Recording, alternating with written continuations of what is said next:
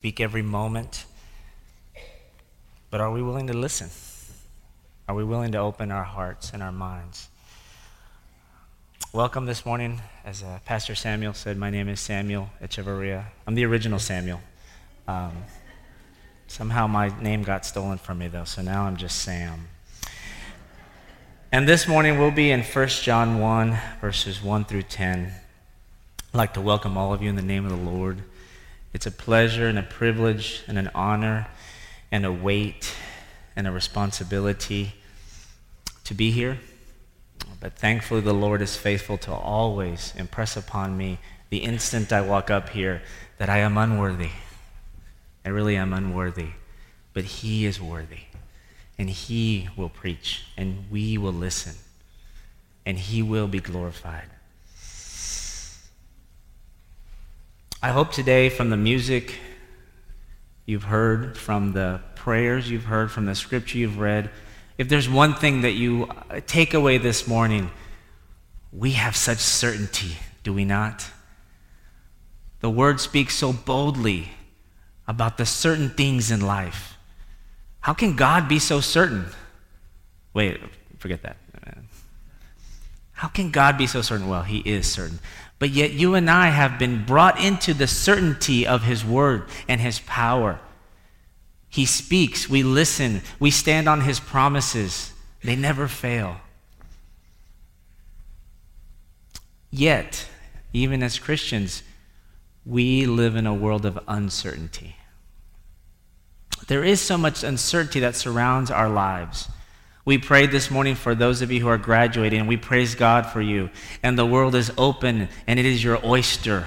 Although I don't like seafood, so I don't understand that metaphor. But it is your oyster, and you're supposed to do something with that oyster. But yet we pray because we do not know what will happen. Right? There is uncertainty. And the uncertainty of our lives, it's part of what it means to be human. And that uncertainty starts with our birth. And as we grow and age, it presents itself in many different ways. This uncertainty, how do we measure what will happen in the future? I see my boys climb trees all the time. And I wonder, are they certain that they will not fall? Are they certain that they will not hurt themselves? Because I am certain they will. But their minds are focused on a task, and then the idea of certainty doesn't come in. But as we age and we pass through seasons, when we become young adults, the world of uncertainty starts to grow, does it not? Who will we attach ourselves to in marriage? What will our jobs be? How will our children come out? How will I make it tomorrow with this pain and suffering I'm dealing with? We live in a world of uncertainty, and there is no season of rest from uncertainty. Not from the moment of youth and birth to the end of our lives here on this earth does uncertainty ever leave us. For we are even uncertain of the day that we will not be here anymore. The Lord is certain, but we are not. So you see the title of today's sermon is on Christian probabilities. I got very excited because many of you know I teach statistics. So I apologize now if I got too excited, but I wanted to talk about Christian probabilities because to deal with uncertainty, you may not know this, but to deal with uncertainty, we turn to probabilities. We turn to decisions and actions based on experience or based on what we've been taught that we think will end up in a certain way, right? And that's called living on probability. Now, I pray that most of us, if not all of us, live on the certainty of God's Word. But even within the certainty of God's Word, there is some probability to our choices. God allows us the freedom to choose, and we try to make the best decisions. We play the probabilities in our youth, do we not? What school do I go to? What career am I going to choose? How do I prepare myself? We play the probabilities as young children. Boys do it much better than young girls. I can jump from one roof to the next without hurting myself too badly. We play these probabilities as young people. And then to adulthood, do I take this job or that job? Well, let me look at the data, and let me look at my experience, and let me try to make the best decision. But today's reading, today's word for us helps us to understand how God views probabilities, and especially how God views probabilities when it comes to our faith in him, our belief in him, our worship of him, and our obedience to him. These are the important probabilities. That's why I call them the Christian probabilities. The non-believer worries about cancer, a job, home values, car prices, gasoline costs this summer. But the Christian, we must worry on a whole different set. We must focus and meditate on a whole different set of probabilities, a whole different set of certainties. So if you would turn to me to 1 John this morning, let us open God's word. If you have a pew Bible that's been placed there in the chair in front of you, you will find this reading on page 1055, page 1055. 1 John chapter 1, verse 1.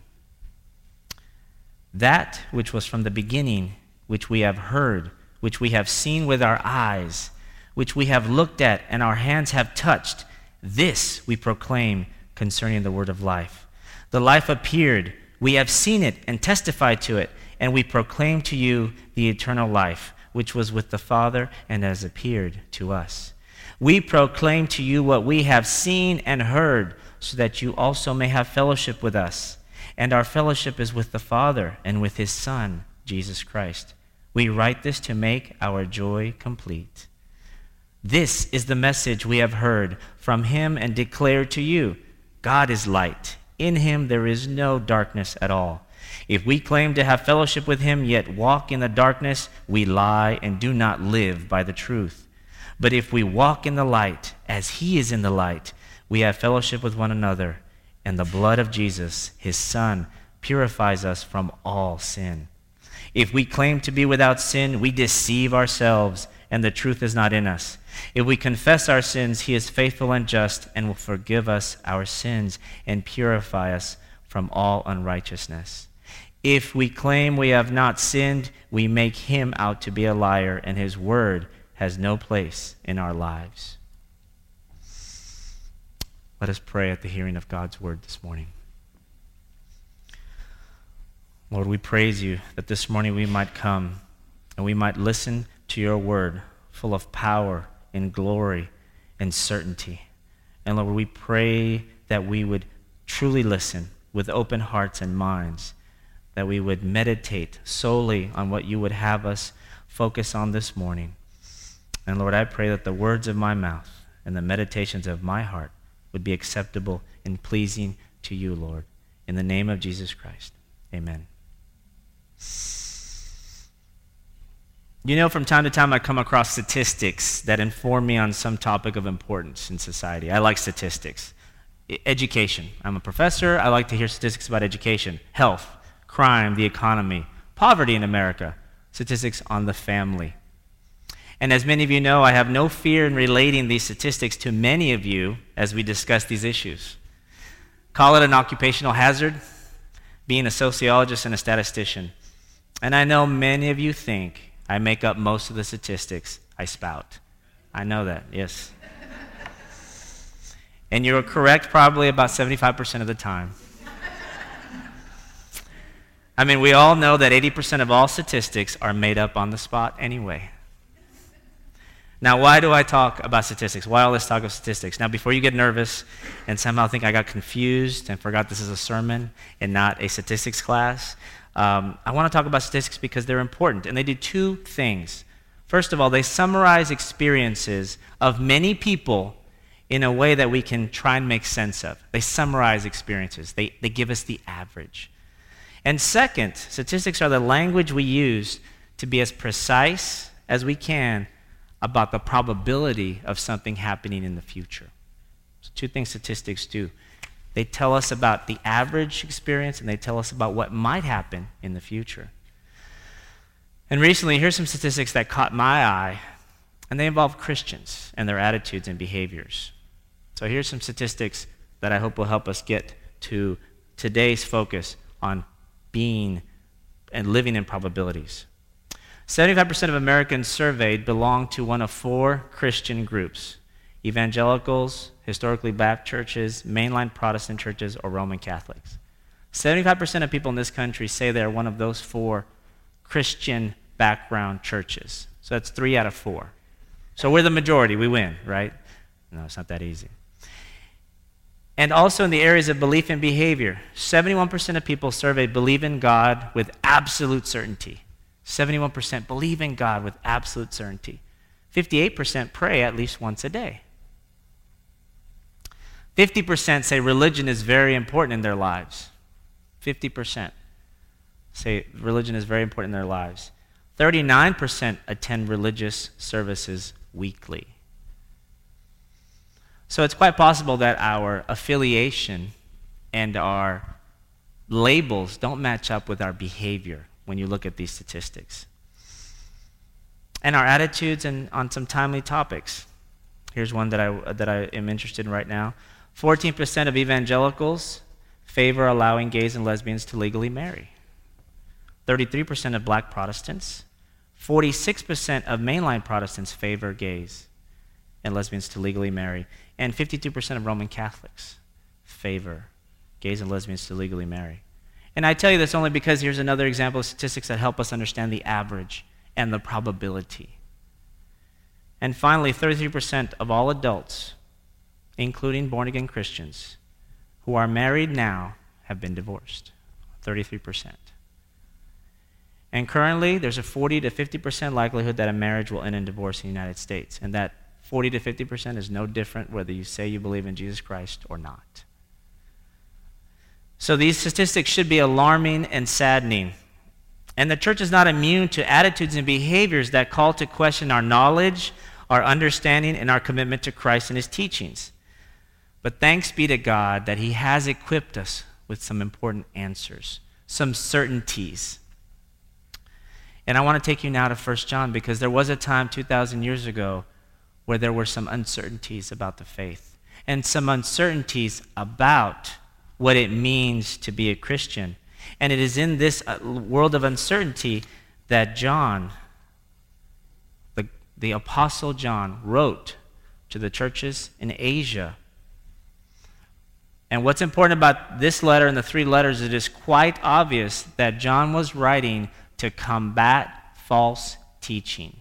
Already in the church in Asia, there was false teaching and false teachers, leading to false knowledge and false behaviors. And John, given the inspiration of the Holy Spirit, wrote to these churches, to these members, to these people sitting in pews and praising God, and wrote to them to try to correct because there was error in their midst. And the way that the Holy Spirit inspired John was to give us these letters. And today I'd like to focus on the first 10 verses because it is in these that I think there are 2 sections in this letter, in this section of text. One talks about Christian certainties. So the first point today I'd like to focus on is Christian certainties, or what I also like to call the right attitudes. Christian certainties. And if we look at the text, we find, wow, there are some Christian certainties. The first one is that Christ is eternal and corporeal. Christ is eternal and corporeal. Eternal, no beginning and end. Corporeal, has a body, has a substance. Look at verse 1. That which was from the beginning, which we have heard, which we have seen with our eyes, which we have looked at, and our hands have touched, this we proclaim concerning the word of life. Do you see the power in that statement? It's almost like John is trying to convince somebody of a certainty. And John is saying, we, those Christians, they heard, they saw with their eyes, they looked at, and they have touched. Who have they touched? Jesus Christ. But when was Jesus born? Well, he has never been born or died. That which was from the beginning. So Jesus is both eternal, and this is the teaching that John must put out there right at the beginning. Jesus is eternal, always has been, always will be. But he was also corporeal. He became flesh. And this we proclaim concerning the word of life, Christ himself. So this is a certainty that you and I, must take into our hearts that Jesus is eternal, yet he also did become flesh. Now, why is this important for us today? Because there are people who still do not believe one of those two ideas. They do not believe that Christ is eternal, nor do they not believe that Christ is corporeal. And the attitudes that John was battling 2,000 years ago still are with us today, even among people who call themselves Christians. I won't go into the details of this thinking, but just know this.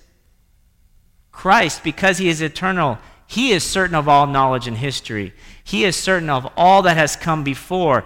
The creation of the stars and the galaxies, the rise and fall of suns and moons, the rise and fall of kingdoms and nations. Christ is a witness. He is certain. And we are certain in him. John continues with this idea in verse 2. The life appeared. We have seen it and testified to it. And we proclaim to you the eternal life, which was with the Father and has appeared to us. Do you see John is saying, I saw it. We saw it. We touched Christ. We are testifying. We are certain. We are certain that Jesus came. We are certain that Jesus died. We are certain that Jesus rose again. Powerful testimony by John, powerful apologetics, a powerful defense of the faith because there were people who could testify that they saw the risen Savior. Okay? The Christian faith, that is what we are testifying to. The church itself is based upon the testimony of human witnesses who were there in the beginning and saw and spoke and touched Jesus Christ. So what is the result of this Christian certainty that Christ is both eternal and corporeal? Well, point number 2, we Christians are now eternal and corporeal. We Christians have eternal lives and we have corporeal lives. In verse 3, John states, we proclaim to you that what we have seen and heard, so that you also may have fellowship with us, and our fellowship was with the Father and with his Son, Jesus Christ. John is saying here is that when you come to know Jesus Christ, you begin now to have an eternal life.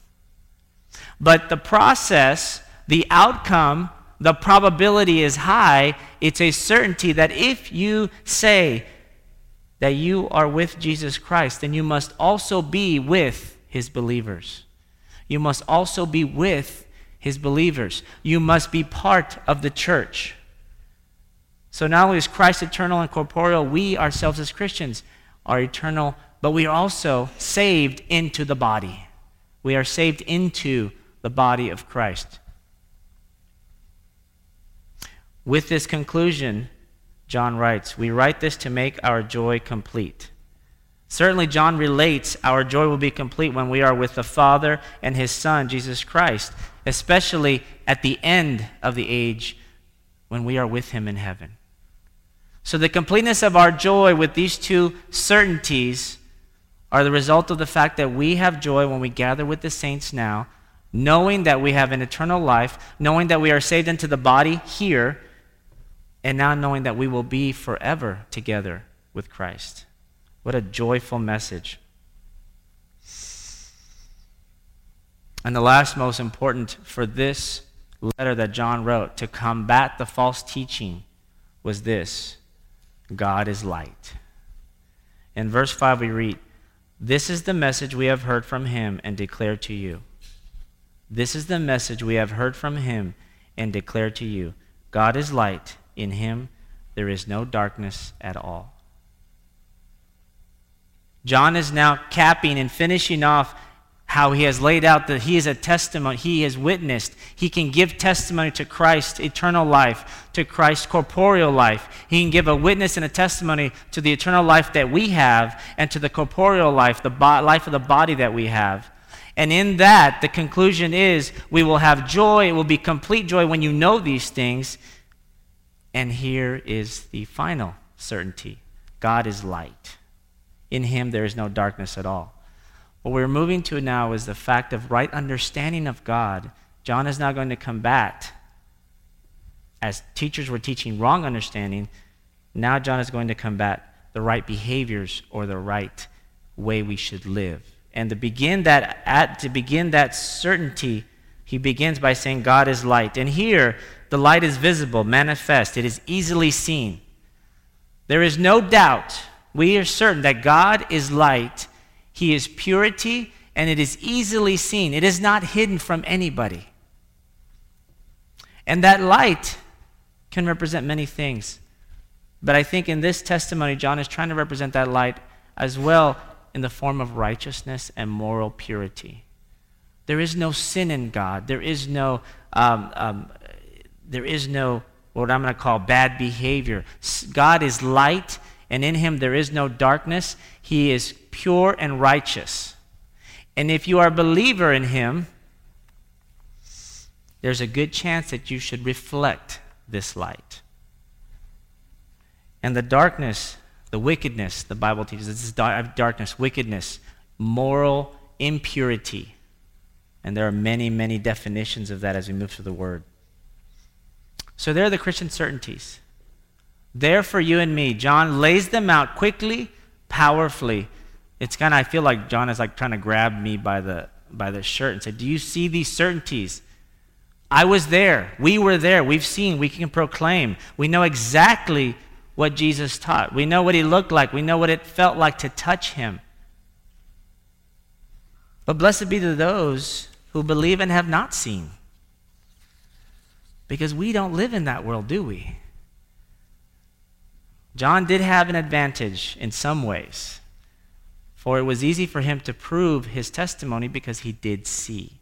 You and I live in a world not of that certainty, of that testimony, but we now live in a world of what I call Christian probabilities, where we now must test. We must test our own faith to see if we do believe these things and if we do act them out. Are we obeying God's word? The daily lived Christian faith every day is lived both within the corporate body, here in the body of Christ, and is lived out there in the world, right? And in our lives, I think they are full of probability tests. They are full of probability tests. Tests of the genuineness of our faith and the sincerity of our fellowship and knowledge and understanding of God. And I think John begins to lay out on these back section of verses 6 through 10, he begins to detail the low and high probability tests of true believers as he is combating false teaching and false believers. And these are all detailed in the if statements. Did you notice we have many if statements in this section? If you count them up, you'll see this. 5 if statements, and we're going to go through each of these. There can be certainty in the probability of our faith if we closely follow these tests.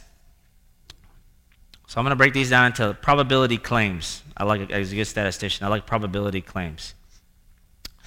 Like the probability in my household of having my wife tell me to pick up my clothes from the floor is 100%.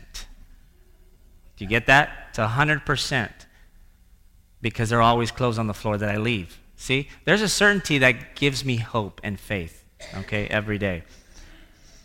But look at what John's going to lay out. He's going to lay out very specific probability claims because the church that he is writing to in Asia and Ephesus, there are problems.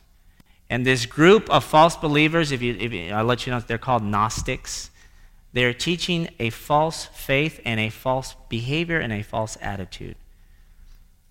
So low probability claim number 1,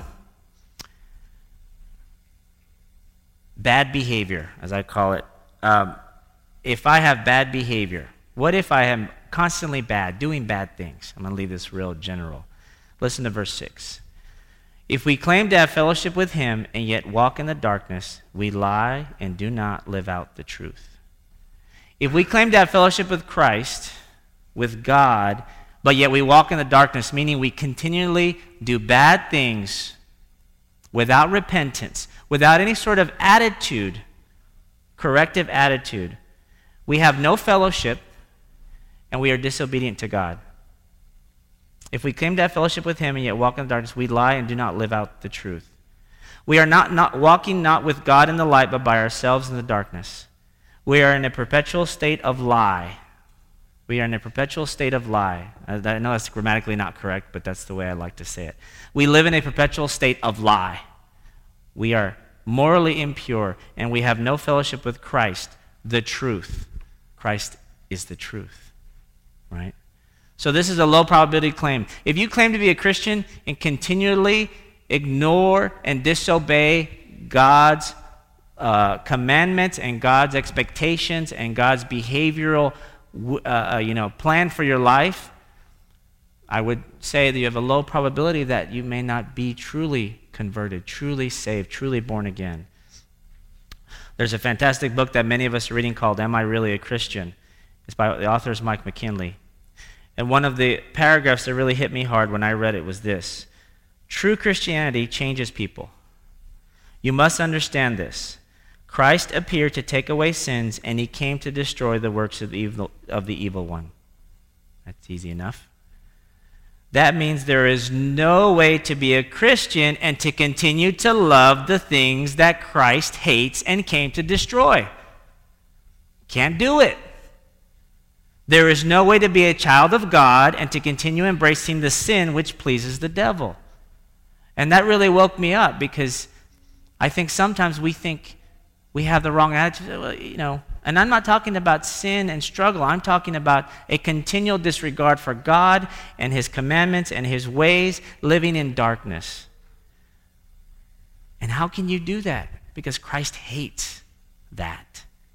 Christ came to destroy that moral impurity. And yet, some of us, many of us still might find ourselves enjoying our bad behaviors.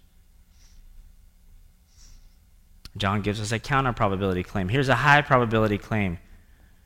If we have good behavior, fellowship and obedience result. But if we walk in the light, verse 7, as he is in the light, we have fellowship with one another, and the blood of Jesus, his Son, purifies us from all sin.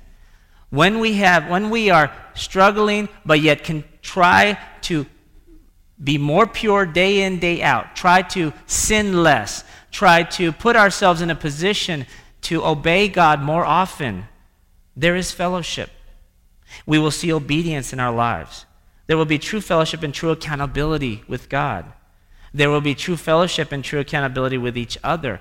We will seek each other out. I have brothers who pray for me daily in this church. They pray for the temptations that I struggle with. They call me up. It's annoying. How you doing today, Sam? I'm like, I'm fine. There's nothing wrong. Oh, I know, there's always something wrong, right? But they do that because they love me. And to me, that's a high probability claim. That's like I can take that to the bank. I can say, okay, Lord, I'm struggling, for we're not perfect, but I'm moving in the right direction. Praise God that he gives us a way to tell us we're doing well, we're going forward. And when that happens, who is with us? Christ. His blood of Jesus, his Son, purifies us from all sin. You'll see this. Christ is either with you when you're on the right track, or if you're on the wrong, Christ is not with you. These are these tests that we have to take. The next one is a low probability claim. I'm a good person.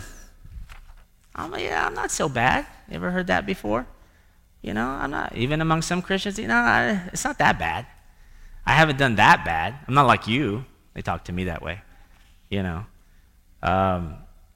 Verse 8, if we claim to be without sin, we deceive ourselves, and the truth is not in us.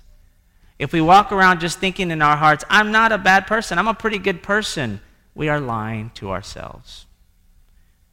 We are ignoring the simple fact that we are fallen creatures, that we are descendants from the first couple who disobeyed God, Adam and Eve, and that is our nature. It is our tendency. It is our proclivity. It is our probability.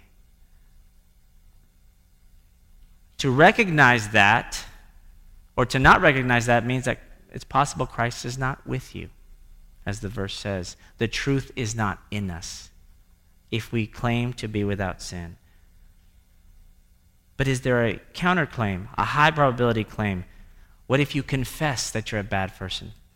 confessing I'm a bad person. Verse 9, if we confess our sins, he is faithful and just and will forgive us our sins and purify us from all unrighteousness.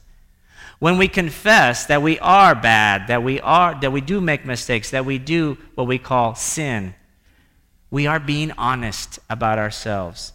And who is with us? Christ. Confession is an essential part of Christian reality. Confession must also occur, and really can only occur well when it is within the fellowship.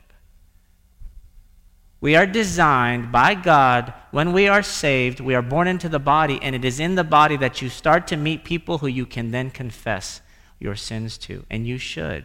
And if you do not do that regularly, I would challenge you, seek out those members who you can trust and you can build a relationship to, so that you might start to confess openly about your struggles, your sins, temptations, so that they might pray for you and they might hold you accountable. Because confession spurs growth in holiness. Confession moves you into the light. It's a powerful metaphor, because when you are standing in God's light, you are completely exposed. How do you get into God's light? Confess. When you are meditating and the Spirit is in you, and the Spirit pierces you and says there's this sin in your life, the Spirit is moving you into the light, and you must confess. But it's a wonderful cycle, because more confession happens, the more you grow. The better your Christian walk is, the closer your walk with Christ is. And Christ is there. He purifies us from all unrighteousness. He forgives us. He is just.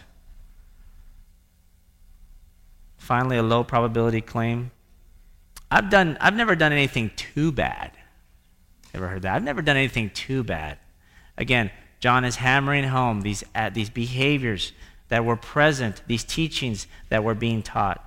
Verse 10, if we claim we have not sinned, we make him out to be a liar, and his word is not in us.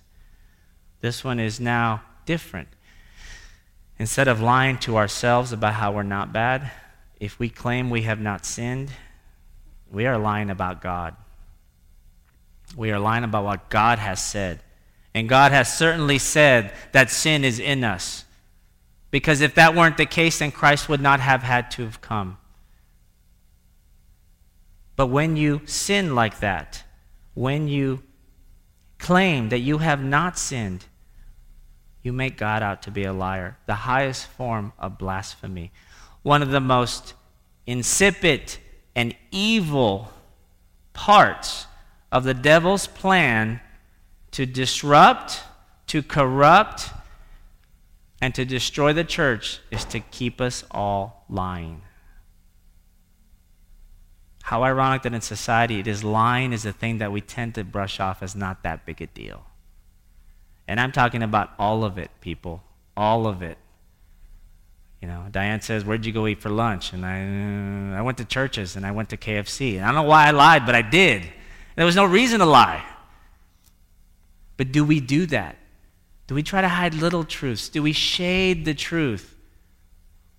That is the devil's number one tool to keep us away from Christ, to keep the church destroyed. And I'm very, very passionate, because it's a testimony to my own life. Lying is one of the hardest things to get rid of, especially if it's become a habit in your life. And every time you lie about God. Every single time. And the Jews consider that the highest form of blasphemy. So John is serious here. If we claim we have not sinned, if you are walking around and you can honestly tell me, you would claim to me, well, I just don't have any sin in my life. You know, it's going to be hard for me to believe. Now, we don't all struggle with the same sin. We don't all struggle with the same frequency of sin. But the Bible has taught clearly that while we're in this world, we are still flesh, and we will still struggle. And I pray that tomorrow you struggle less than today, and the day after that you struggle less than the day before. That is the path of Christian holiness. But we've got to stop lying. When we lie, his word is not in us. The word of life, the truth, Christ, not present. So what are the results of this test? I'll finish here. These are the tests that John has given the church. And actually, John gives us the answer, and I'm going to skip to here, verse 2 of chapter 2, verse 1. Why is John giving us his test? He says, "My dear children, I write this to you so you will not sin. But if anybody does sin, we have an advocate with the Father, Jesus Christ, the righteous one. He is the atoning sacrifice for our sins, and not only for ours, but also for the sins of the whole world. For all those that believe, Jesus' sacrifice atones for or makes right with God our sins. But sin should not be a normal part of your lives. And by normal, I mean something that you don't worry about, something you don't deal with, something that you kind of push to the side and say, I'll fix it tomorrow. Like the roof that's leaking. That is not the picture that John is painting here. You should be an active enemy of sin daily from the moment you wake up to the moment you go to bed. He says, I write this to you so that you will not sin, so that you will have not a pattern of sinning. Test yourself, probe your heart. You can be certain that the sacrifice of Christ is sufficient to atone for all of the sins of all those who would believe, past, present, and future. All of them.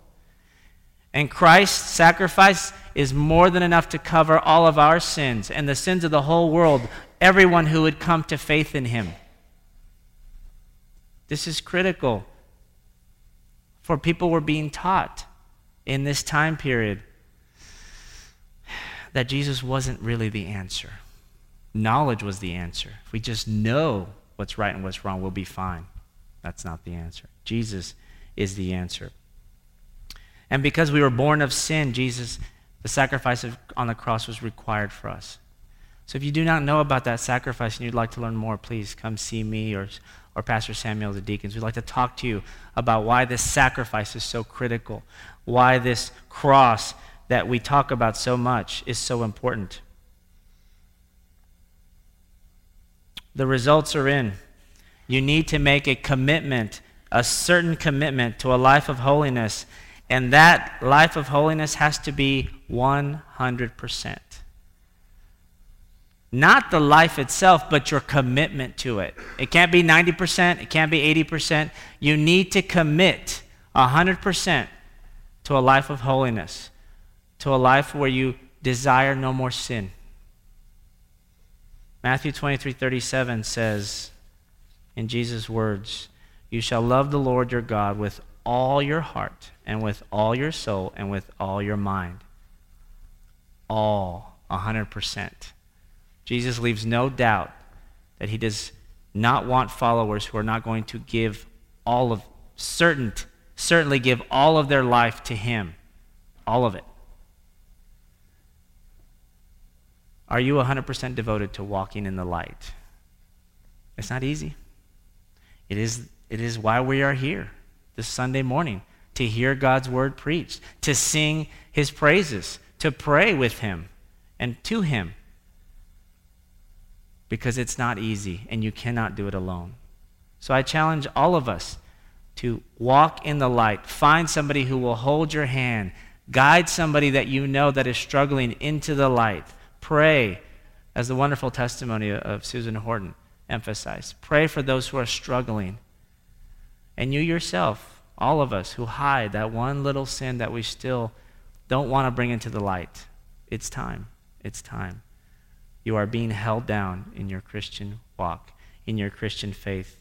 And John is saying, simply put, if you live a whole life of sin and disobedience, there might be bigger issues. You may not be who you think you are. And there are churches today filled with people, sadly. And there are Christians today who label themselves as Christians who may not be. And we need to preach this gospel. And we need to come alongside them, not in judgment, but in love, and say, how can I help you walk in the light? Do you understand what it means to walk in the light? My sin's not that bad. No, your sin's pretty bad. It's terrible. All of it, all of ours. All I do is lie a little bit once in a while to my wife. Really? It's the worst kind of sin there is, believe it or not. Let's pray. Lord, we give ourselves this morning to you. I pray, Lord, that we would all commit, myself at the head of the line, we would all commit to living 100% in your light. And Lord, sometimes we stumble, we fall out of the light. I pray, Lord, that we would have brothers and sisters who would pick us up and put us squarely back in the middle of your light.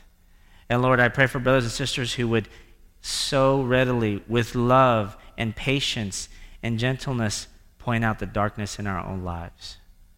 For Lord, some of us, many of us, we're just not equipped to even see our own darkness sometimes.